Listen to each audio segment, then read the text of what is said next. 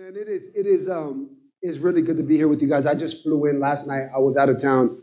I was in Grand Rapids for 8 days, and it was like 10 degrees yesterday when I woke up. And so to be back in sunny California is great. But it was an awesome time being out there. Man, it's just cool to be with like the people of God in different places, especially when they fly. I was at an intensive seminary, and so there's people who just flew in from just different. Flew in from different spots, different spots all over the world, and just different parts of the country. And so you just get to see, man, like what God is doing, and was really loved and cared for by the church in Grand Rapids. And so, that's what's so dope about the family of God. You could go like anywhere in the world, most places in the world, and there's like God's people who are there, who your family, because you're God's people. And so, man, if you don't know Jesus, that's something that you're missing out on, and we want to tell you about. And so, with that, today we're going to be in Matthew chapter 6, verses 25 through 34. I'm going to read the passage and then I'm going to pray, but can I ask you to stand for the reading of God's word? Matthew chapter 6, verses 25 through 34. Therefore I tell you, do not be anxious about your life, what you will eat or what you will drink, nor about your body, what will you put on. Is not life more than food, and the body more than clothing? Look at the birds of the air. They neither sow nor reap nor gather into barns, and yet your heavenly Father feeds them. Are you not of more value than they? And which of you, by being anxious, can add a single hour to his lifespan? And why are you anxious about clothing? Consider the lilies of the field, how they grow. They neither toil nor spin. Yet I tell you, even Solomon in all his glory was not arrayed like one of these. But if God so clothed the grass of the field, which today is alive and tomorrow is thrown into the oven, will he not much more clothe you, O you of little faith?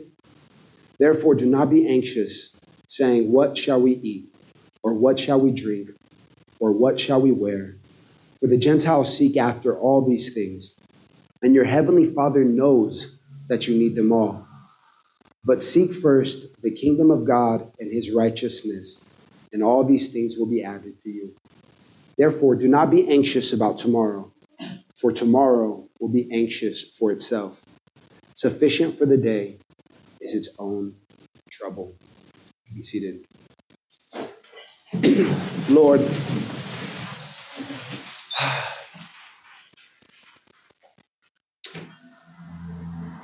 God, as a person who struggles with anxiety, Lord, I thank you that you offer this invitation to us, to not be anxious. I thank you, Jesus, that you speak that over us. And I pray, God, that even right now, even in the midst of coming out of a crazy anxious week for me, Lord, I pray that this truth would stand against all the things that would say it's impossible and not true. And King Jesus, I pray that you would be king in this moment at our church, in each one of us, over all of the things that we could be anxious about, Lord, and all of the ways that those keep us from you. So, Lord, ultimately, I pray, God, that you would show us who you are today. I pray that you would meet with us and you would help us to give it all to you. In Jesus' name, amen. So, we have been going through a series over the last 2 months titled, Not Your Own. Next week is the last week in this series before we jump into the letter to the Ephesians. And so if you want to prepare, if you want to start reading through the book of Ephesians, getting acquainted with that, that's where we're going in 2 weeks from now. We're going to jump into the book of Ephesians. maybe that's an opportunity to invite somebody to join us, to study the book of Ephesians, to go through a book in the Bible and just see what God says through his word. And so we're going to do that in 2 weeks. But we're going to we were going to end with today's message. Today's message was actually going to be the end of the series. So what I'm going to be preaching on today was going to be the end of the series, but we had some scheduling conflicts with somebody who's going to come next week, a good friend of ours who's going to come next week. And so we switched the order of things around. So this was a TV show. All right, if we were watching like a TV series or a TV show, in theory, this would be the last week, right? So this is like the last episode. And next week is like a bonus episode, right? It's the bonus episode that you didn't expect, right? And so that's the reason I'm telling you that we switch things around. And the reason that I'm kind of giving you that preface is because knowing this can really give us some expectations for today. It can help us to pay attention, okay? It can help us to see kind of, okay, how does the plot end, right? Like there's no plot twist next week, just letting you know, right? But how does it end? So what we're doing today that we haven't done in the last few weeks is rather than teasing out an angle of our main point, like the previous messages, we have 2 goals for today, okay? The first goal of today's teaching is to summarize all that we've learned. It's to give you a summary of all that we've learned to reinforce our primary messaging. So we don't just want to summarize it. We want to reinforce the primary messaging, what we've been telling you week by week over and over again, in order to stir us to live according to what we've come to understand. So we don't want to just summarize it and gain understanding. Our desire is to stir us to live according to what we've come to understand. If you've ever taken like a scenic route, has anybody driven like the 101 or driven some scenic route, right? If you've ever taken a scenic route, there are these vista points along the way that really give you the opportunity to pull over and experience the journey. There's times when you're like just driving down the 101 and it's like pull over, right? Like pull off, or down all these different places, right? These different scenic routes. There's these points where you could pull off the road, you could stop, and you could just kind of gaze out into the horizon and see what's in front of you. And the goal of that is to kind of just take in and experience all that's in front of you. If you drive through a scenic route through the dark, or if you fail to stop and embrace where you are, you miss out the beauty that's in front of you. If you just roll through and you just drive like 100 miles an hour down the scenic route, don't stop at these vista views or drive through the night, like it's kind of like a waste of time. You might as well just drive down the 5 freeway to San Francisco. You've never done that, and not take the 99 where there's more lights, right? It's just dark and there's just nothing there, right? It's pointless. It's kind of pointless. So the goal of today's message is that we would kind of like stop and we would just pause and kind of take in all that we've learned.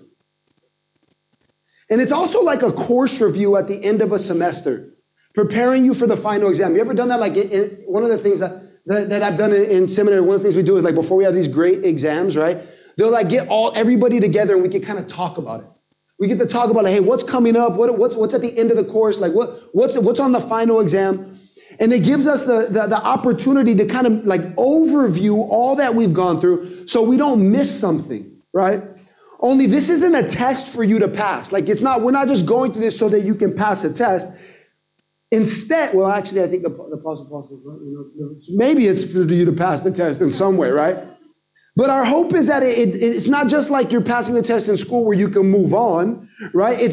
Our hope is that as you pause, as you reflect, as you apply these different things to our lives, that it would change the course of your life. Not and maybe in minor ways, maybe you're already on the trajectory that you're supposed to be, but perhaps, like this might change the course of your life in major ways if you stop and you pause and you reflect. And so if you're new today, hopefully this summary will really transport you into the environment in which we've been learning, right? Not just give you the ideas, but really transport you into the environment in which we've been learning. If you've been around, maybe there's something that you've missed or forgotten.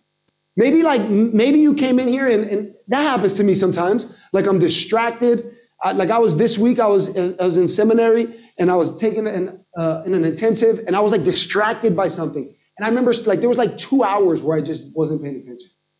Like I was like Googling stuff I shouldn't have been Googling and just completely and I wasn't paying attention. And sometimes you come in and you're just distracted and you've missed something. So maybe today is one of those moments where you can identify something that you've missed, right?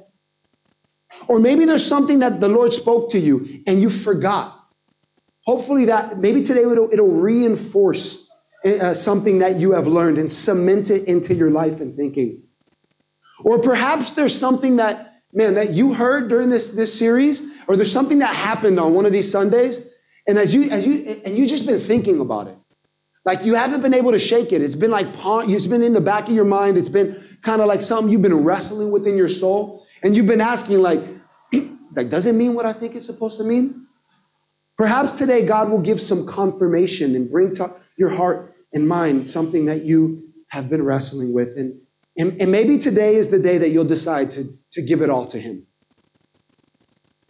Maybe that's something you should even be asking right now. Lord, would you just bring to mind what I need to just give all to you? Like, what's yours? What is something you taught me already? What did you speak to me in this series? What did you say? Or what are you saying today? And rather than just kind of like file it away in some category that maybe you can deal with later, maybe you need to jot it down. Maybe you need to choose to make a decision today to change the course of your life. Perhaps that's what today will be. So the first goal is to summarize and bring to remembrance all the different things that we've learned so that we can act accordingly. Well, the second goal is to make sure that you're not ill-prepared for the journey. We want to make sure that you're not ill-prepared for the journey. You know, going to Michigan was so much easier the second time around. Like I lived in Michigan for like 6 months and we had no idea what to expect. But this time, like I was able to go. I had these waterproof vans that I got to bring, right? I was like, man, I know I'm bringing these. I knew that I could pack certain sweaters and like certain jackets. And I knew what was going to happen. I knew that when I got there, it wasn't going to be too crazy. And so I had some other friends from California and there's some different people and you can see like, they ain't never been here, right? And so, but it was just different. It wasn't that bad. When you're prepared, it's just a little bit easier. In the same way, we want you to be aware of the traps of the enemy that seek to derail you. And we want to help you to understand that they will always, let me just set that expectation right now. Number one, the enemy's going to set trappings for you, whether personally, individually, or culturally. There's trappings that are set that are set up in place to trap us and literally to keep us from doing the things that God's calling us to do. And there's also setbacks that will wear on your soul along the way. There are things that are going to happen that are going to set you back and they're going to kind of like throw you off kilter, right? They're going to like get you into you got to be, if you're not aware of the trappings of the enemy and the setbacks, it's really easy to just be derailed, right? And we also want to make you aware of the tension points that will most likely and most definitely arise as you choose to live out what you have learned. So that's the two goals. So the two goals are, number one, to summarize, to bring us back, right? To help us not forget. And the second one, to prepare us so that we have what we need for the journey. So let's take a look at what the aim of our series has been. First, it's important to note that we've been doing this series because we want to see and experience real power, real hope, and real joy and real peace. Like that's what we want. We want real hope, real power, real joy, and real peace. We don't want a Jesus that we just talk about. We want a Jesus that we know. We want to experience the Jesus who showed up on the scene and changed lives, and people were different forever, right? We want that in our church, like in the lives of our people, like in each and every one of you. Like, man, we want you to experience real power. I want that for me. Like, I don't know about you, but if you're here because I don't know why you would be here if you didn't want to truly experience the real Jesus. Like, I want that for me. And there's times that doesn't feel like it's the case, but I want that. Like, do you want that? We want to experience the real Jesus. We want the people that we engage, the people who encounter us to see, to be like, I remember the dude who led me to Christ when I was incarcerated. He got juvenile life. He got busted for like a murder. And all I could tell you, I'm telling you, I don't remember anything about what he told me. I don't remember anything. All I remember is he just had the glow. Like I said, how I've just always experienced it. Like when I remember, it's like, that dude glows of Jesus, right? Like we want the people who engage us to be like, they got the glow. Like there's something about them that's like radiating off of them. What is it? Right? And we want the city that's around us. We want the people riding by on these scooters and the people walking by and the people on campus and the professors and the people going there and the people who work in the different establishments around here and the people who live across the 405 and the people who live here but don't have nowhere to live, right? Like we want all of these people to experience the real Jesus and to experience his power. That's our goal. We don't want to just change your mind. We want your life to be impacted. That's the goal. That's what we've been trying to accomplish here. Hopefully that's what we're always trying to accomplish, right? And what we've identified, though, is that the Jesus life, right? The life with Jesus, the way, following Jesus, right? Like going with him where it's the Jesus life, right? And all that it entails is a seeming paradox when it's placed up next to the visions of life presented in our culture. And we mustn't see it as so. We've come to realize that like the life, like the visions of life that our culture presents and the visions of hope, like matched up to the Jesus life, it seems to be a paradox, but it's not. You see, our culture tells us that we need to get what's ours, that we need to go after everything that's ours. Like we need to look at the world and we need to see the world as opportunists. We need to go after what we want. We need to go after the things that we desire. Our culture tells us that we need to take care of ourselves first. That before we take care of anybody else, we need to take care of ourselves. And that definition, and if you've gone down that path, you see that definition becomes ever expansive, right?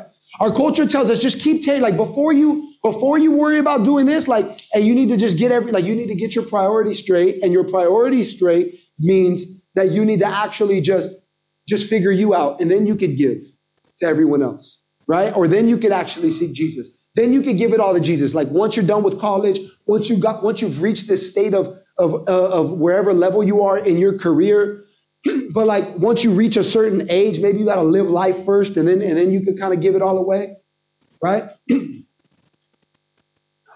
And then our culture also tells us to avoid anyone who pushes against us, right? And that actually becomes our definition of a hater, right? We've defined haters, right? We're like just stay away from haters, right? And we've defined haters as anyone who pushes against us.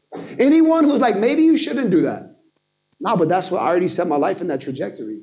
Yeah, but maybe there's something else. You're just a hater, right? And it's real easy, like, right? We could just, if you're a hater, I could just kind of like push you to the side, right? And so our culture tells us to do all that we need to gain what we think is best for us. And anyone who stands in the way of that is a hater, and we should just push them off. And to some degree, this kind of sounds like how you get what you want, right? To some degree, it sounds like, man, if you just go after it, right? And there's a value, like where I come from, and I maybe where you come from, like there's a value of hustle, right? Like you gotta hustle, you gotta put in work, like you gotta do what you gotta do. Like if you hustle through, you'll get what you want. And it kind of sounds like that's the proper perspective. Like we should kind of go down that route. Right? And we value that. We value like, hey, check me out. Look at all I've accomplished. Look what I can do. And look where I'm going. And you ain't got nothing to say about it. And yet, if we dig a little deeper, if we get to know people a little bit better, if we talk to people who are just a little bit farther down the path, the trail of broken glass, right? That just follows people, the compounding relational fractures, and the empty pot that you find at the end of the rainbow doesn't have all the gold that you think it would have, right? Like they tell us just follow the rainbow, right? We're just gonna go and to the end of it, and there's a pot of gold, and if we go and you get there, and it comes up short. There's nothing in it. The leprechaun lied to you, right? And even if there are like a few coins in the pot, someone's always trying to take them from you. The cost of living continues to rise, and life just moves way too quickly to savor anything. The paradox is, though, is that like true life is not found in that way. The paradox is that true life is found in God. And He is the source of meaning. He is the source of worth. And He is the source of substance. Like in God, all things make sense. And the paradox is that the difference is not after you go after all that you want and desire. The paradox is as you give yourself away in pursuit of the kingdom, as you give yourself away in pursuit of God, in pursuit of His kingdom, you actually find yourself. As you give yourself away, you find meaning. As you give yourself away, you experience purpose that lasts longer than you can ever imagine. And while it may seem counterintuitive to prioritize the things of the kingdom when you consider your own life and happiness, true life is only found in God. And this has been the through line in our series. The through line in our series is that true life is found in no one but the God of the universe. That true life is found in no one but King Jesus. That life is not found as you hustle to the top, as you grasp for what you think you need, but as you give yourself away in pursuit of the things of the kingdom and experience the living God. We've essentially answered the question, what is our only hope in life and death? In as many ways as we can.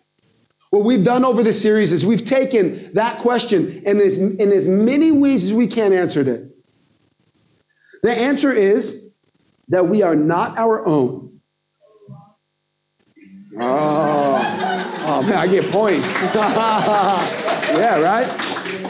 The answer is that we are not our own, but belong to God. Both body and soul. Both body and soul. In life and death. To our faithful Savior, Jesus Christ. That is our only hope. That we belong to God. Have you ever noticed that the same ads pop up on your phone a million different times in a million different places? Like, it doesn't matter. You're like, how did Expedia, Facebook, and United all know that I wanted the same thing? Right? Like, have you noticed that? Like, no matter what you do, the same ads continue to pop up in a million different times in a million different ways, drawing you in, presenting a product in many different forms from various angles.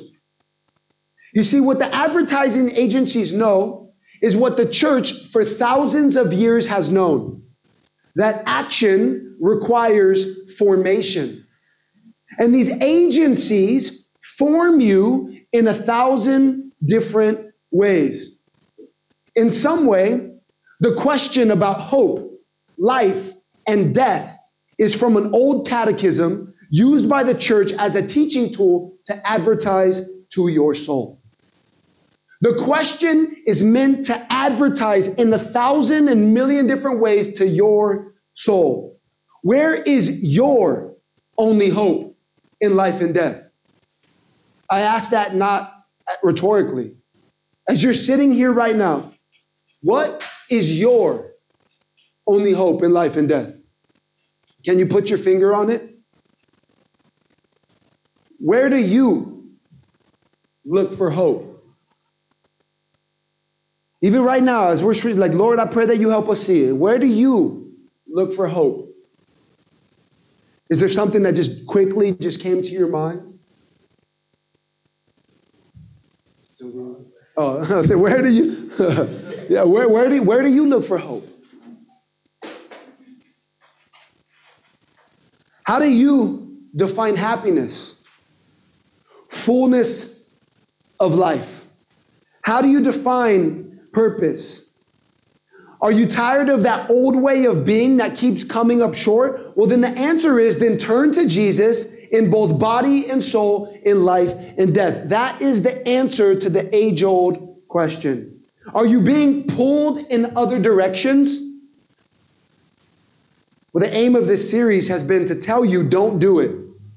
Stay with Jesus. Our aim has been to draw you out and lead you to Jesus.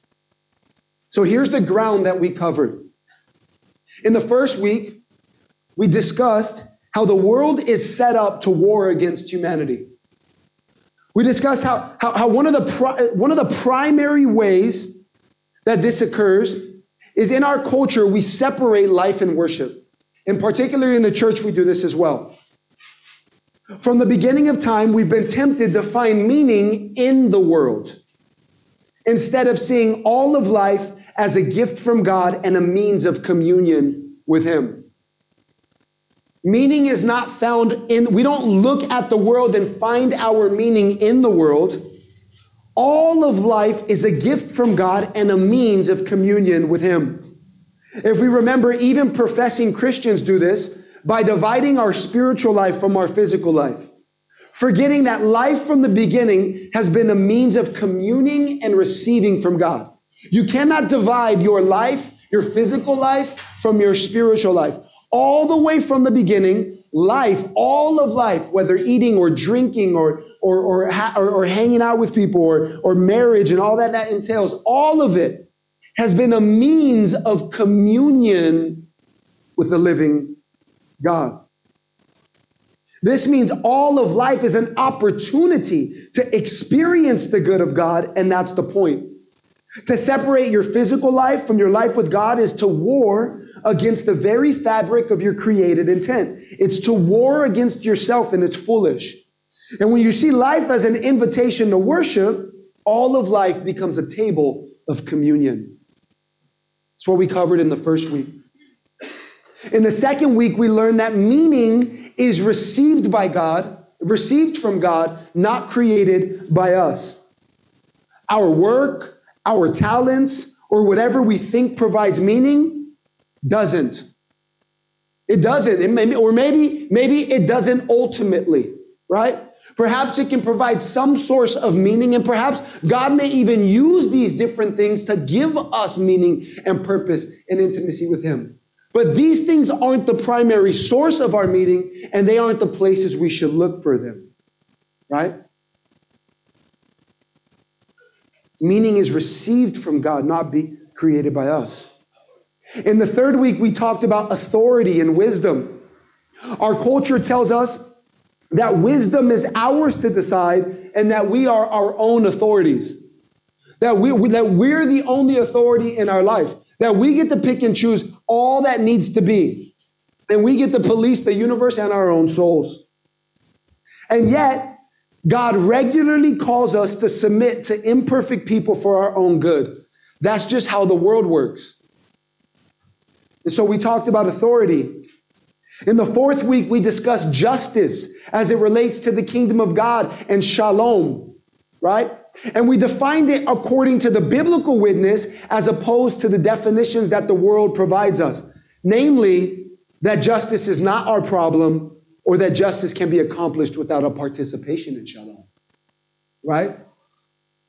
It's tempting in our world to think that basically like whatever's going on is somebody else's problem. But we learn that because we are not our own, we have no choice as Christians but to participate in shalom, the world around us. In the fifth week, we exposed the false presumption that consumption provides fulfillment, be it sex, beauty, food, or whatever we assume we can utilize to be fulfilled. When we view consumption as the source of satisfaction, people and things are used at the mercy of our appetite, alienating us from the intimacy that's offered when we love instead. And last week, Pastor Devin talked about courage and how it's needed to offer truth and love to a world who believes that individual expression is the highest good. And while there are a million different ways that we could teach our point, we chose these topics because we saw them as particularly important for our church, in our culture, in our time. And although they hit different angles, and maybe right now you need to assess where they hit you, right? What did those things bring up? I hope that the main thread of our argument has come through. And this is the main thread. There is no part of your life that God and his kingdom should not invade. There is no part of your life that God and his kingdom should not invade. There must be no off-limit signs on any doorway in the residence of your life and soul. I don't know what's going on in your life and if you just view your soul, right, as the ancient mystic Saint Teresa of Avila said, as a castle, right? There's no rooms that God can't access. There's no places in your soul that are off limits to the King of Kings. The main emphasis of our point is you are not your own, but belong to God. And all of life and all of joy and all of hope is found in him. So you don't get to create ghettos that you live in your life. The King must pervade and invade everything about you. Is that true of you? What's the Spirit saying to you even right now? With that being said, what are the trappings and setbacks that derail us? It's here where the Sermon on the Mount speaks. The content of Jesus' teaching is very similar to ours. In his teaching, he detangles and unravels the assumptions of his day, building a vision for life in the kingdom of God. Jesus is talking to a people in a particular culture who are experiencing the trappings of their day. And he's like, it's all tangled up, right? It's like a knot that's all tangled up. He's untangling the knot in order to help them see that life is found in the kingdom. In the beginning of his sermon, he defines value and offers hope to the hopeless. He also warns against living a fractured life, calling believers to be the salt and light of the earth. He doesn't allow them just to kind of to have this divided life where their life with God was separate from their life in the world. He calls them to be the salt and light of the earth. In his culture, there were ways to obey the law and avoid it at the same time. Have you seen that? Right? Have you seen that? Like where it's like there's kind of a way to obey the law and avoid it at the same time. That was some of the trappings of his culture. He also talks about forgiveness, integrity, giving, prayer, marriage, fasting, and possessions. His teaching is comprehensive. But for our purposes, we're going to turn back to the passage we read, identify the trappings and setbacks that derail us, and then close with some wisdom for Jesus, from Jesus. So let's read the passage once again and see what derails us. Matthew chapter 6, starting in verse 25. Therefore I tell you, do not be anxious about your life, what you will eat or what you will drink, nor about your body, what you will put on. Is not life more than food, and the body more than clothing? Look at the birds of the air. They neither sow nor reap, nor gather into barns, and yet your heavenly Father feeds them. Are you not of more value than they? And which of you, by being anxious, can add a single hour to his span of life? And why are you anxious about clothing? Consider the lilies of the field, how they grow. They neither toil nor spin. Yet I tell you, even Solomon in all his glory was not arrayed like one of these. But if God so clothes the grass of the field, which today is alive and tomorrow is thrown into the oven, will he not much more clothe you, O you of little faith? Therefore, do not be anxious, saying, what shall we eat? Or what shall we drink? Or what shall we wear? For the Gentiles seek after all these things, and your heavenly Father knows that you need them all.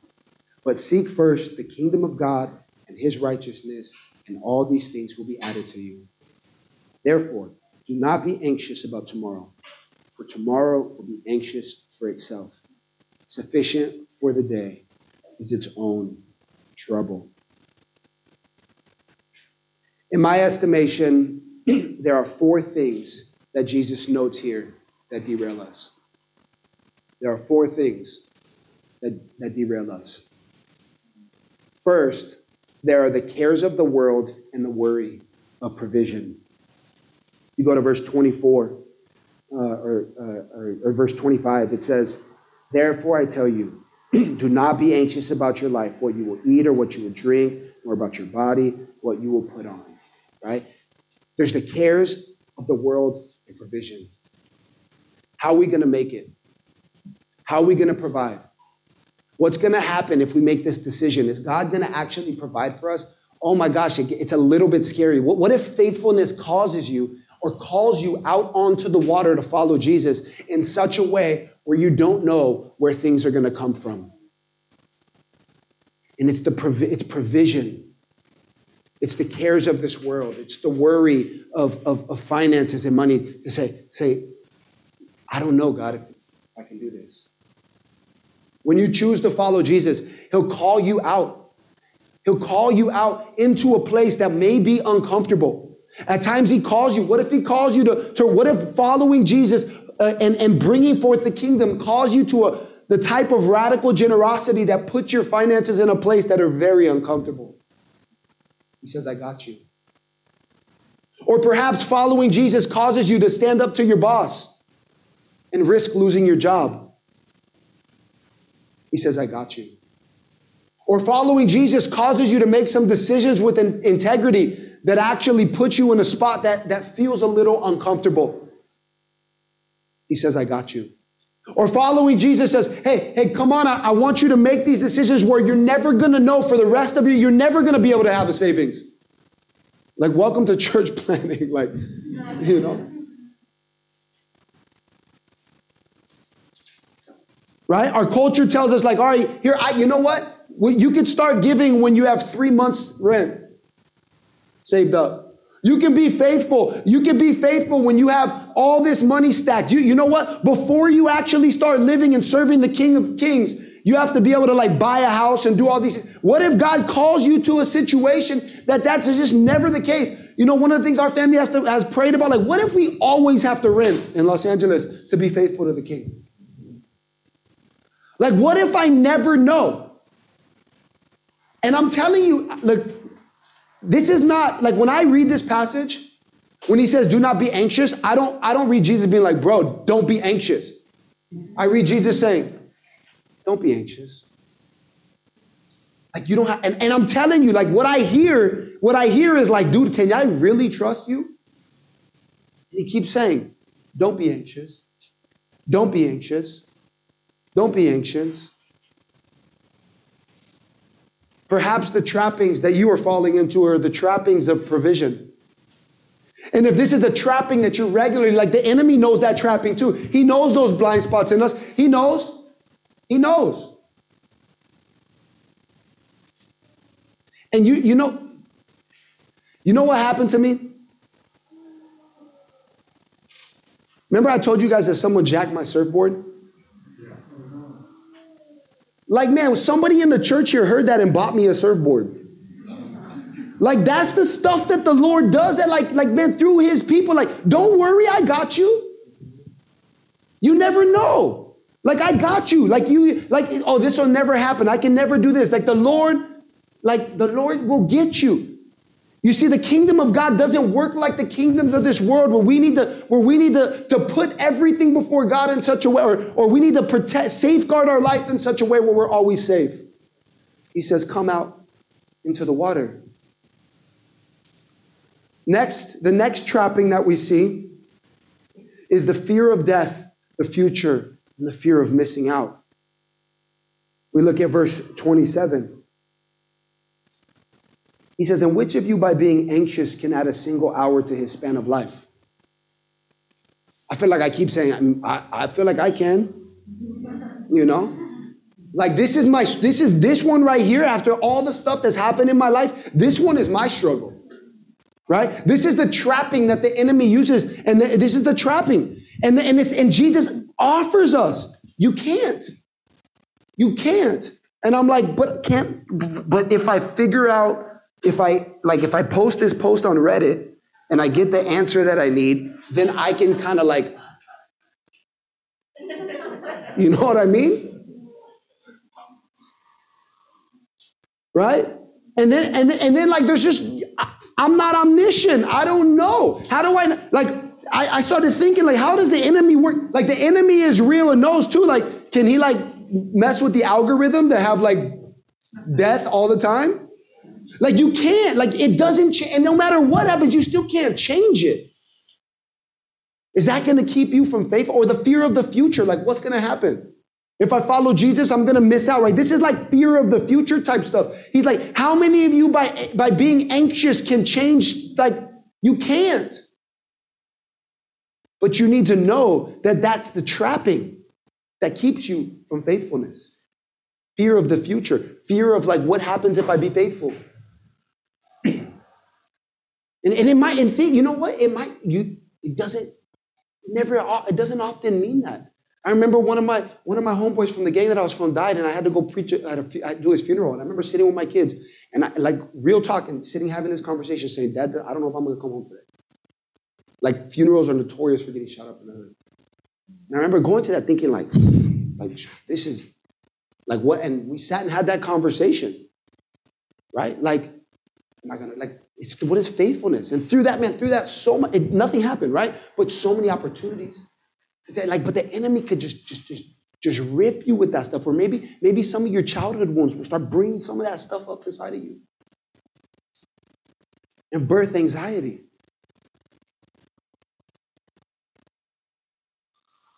So there's the fear of not being provided for. Then there's the fear of death, or the fear of missing out. You know that some of the remedy to that is that God's going to make all things new. And he's going to resurrect us, like that it's going to happen. I mean, it's hard to believe in here sometimes, you know, like it's hard to like make sense of that stuff and that's real and it's okay. That's a struggle, right? But it doesn't change the reality of it being true. The third thing in my estimation is the concern that life in the kingdom is going to be dull. Consider verses 28 through 29. He says, and why are you anxious about clothing? Consider the lilies of the field, how they grow. They neither toil nor spin. Yet I tell you, even Solomon in all his glory was not arrayed like one of these. And if he clothes the grass of the field, which today is alive, and tomorrow is thrown into the fire, will not much more clothe you, and you of little faith? You know why I think earlier he says he deals with the provision. And so I just wonder if this one is about like fearing that life is going to be dull. Because what he hits on in that passage is not like the anxiety of not being provided for in that. He's like, look at how elaborate he clothes them. Like look how beautifully adorned that they are. Like when you look at the way that if God, like look at the grass, look at the lilies of the field, look how beautiful and adorned they are. He's like, you don't think he's got you? You see, I think sometimes we think that if we follow God, life is just going to be dull. That life is just going to like suck, right? That, okay, God just wants us to like wear raggedy clothes and beat up Nikes or you know, when I was growing up, Payless shoes, you know, I don't know, Payless, they still sell that. You remember that, right? You know, like, do I always got to get the knockoff Levi's? Like, You know, it's like life is just going to be dull. You know, I got to drink like Folgers and U-Ban, you know, for the rest of my life. Like, this is tragic, you know, like, this is like for real. Like, we think life is going to be dull. And it's just not the case. Like, man, I've seen God, and then, man, if you follow Jesus, I'm sure, I don't have to tell you my testimony. You got testimonies of following God and just seeing the world just open up. Like, God do so much things and opportunities. And man, I get literally, you know, I started surfing a few years ago, right? We've had this conversation. Literally, I got asked to like some people who met Jesus at Refuge, like church that planted, like getting married in South Africa. And they asked me to officiate the wedding, and it's at like Jeffrey's Bay, one of the dopest surf spots on the planet. Like, I get to go there, like, for the kingdom. Like, I never would have even thought. Like, the places, you just, like, life is not dull when you follow Jesus. But one of the trappings is, if you follow Jesus, that life is going to be dull, that it's not going to be good, that it's always going to suck all the time.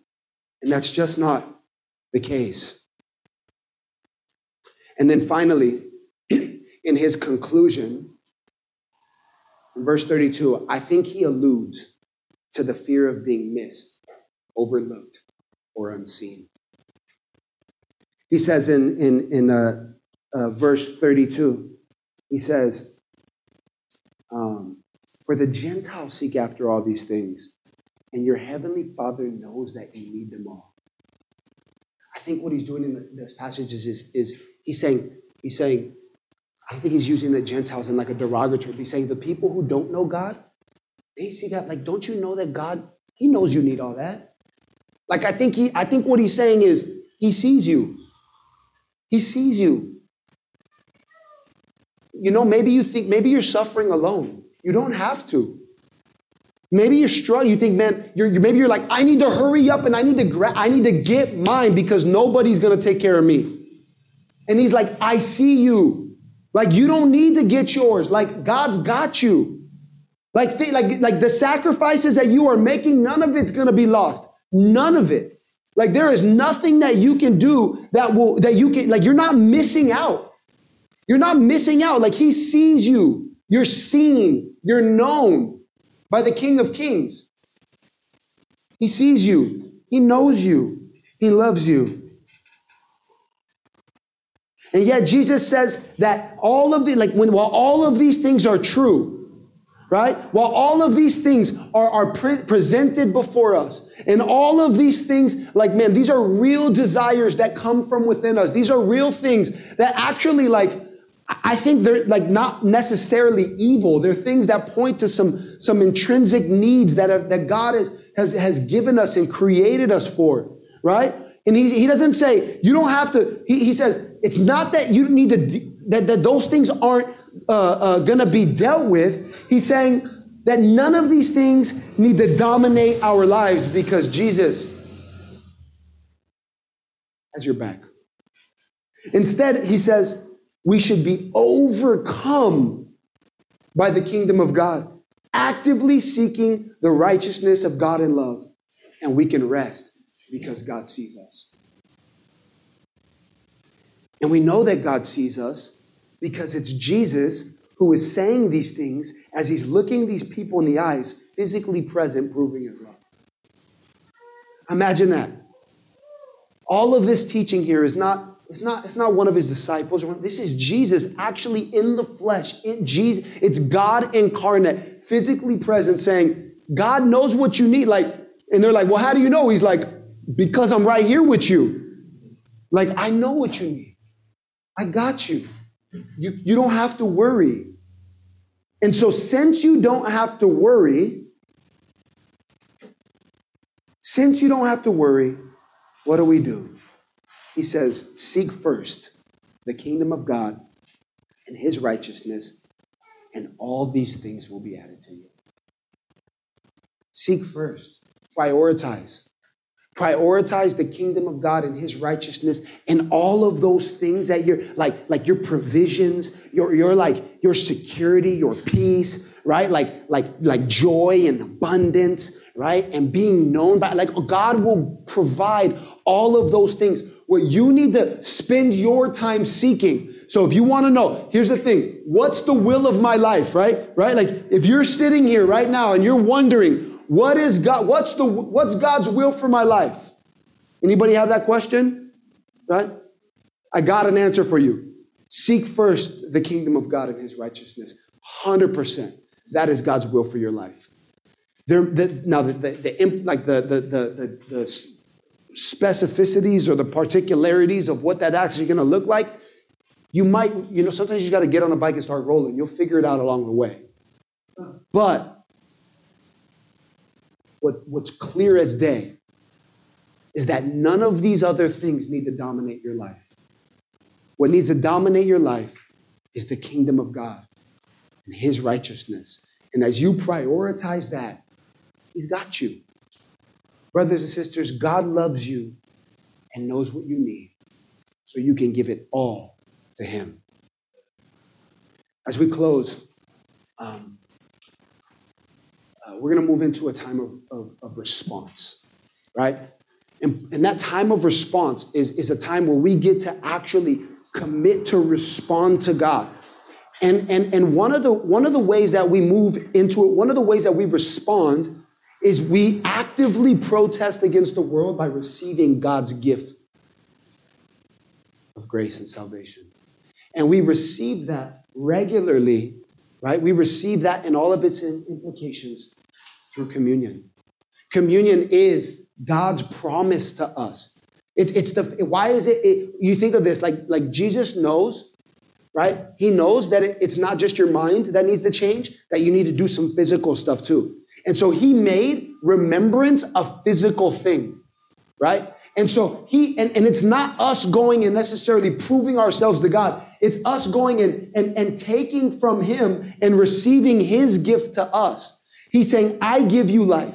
I give you substance. I give you sweetness. I give you all. And I give it to you through my broken body that I allowed to just be ripped up on the cross, through my death and in my just destroying it all and my bloodshed. And now I offer my life as food for your soul.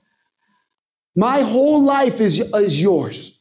I give it all to you. So guess what? You don't got to worry about all these other things. If you're wondering if God's gonna let you down, right? Your feelings might need to catch up, but perhaps that's why communion's there to help, right? If you're worried about God letting you down, he's saying, look it, I gave you all of that. You think I'm going to leave you? So part of communion is going and saying, God, I receive this.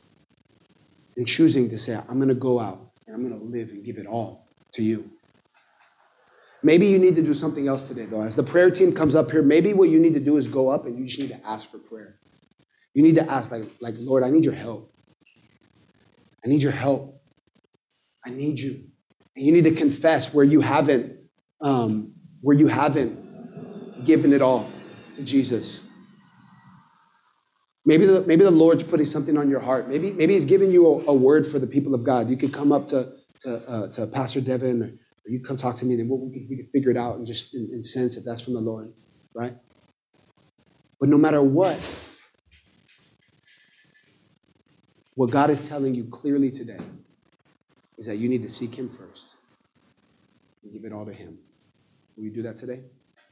Let's pray. Lord, we need you. We ask for your help. I thank you, God, for sustaining us. And I thank you, God, for just giving us peace.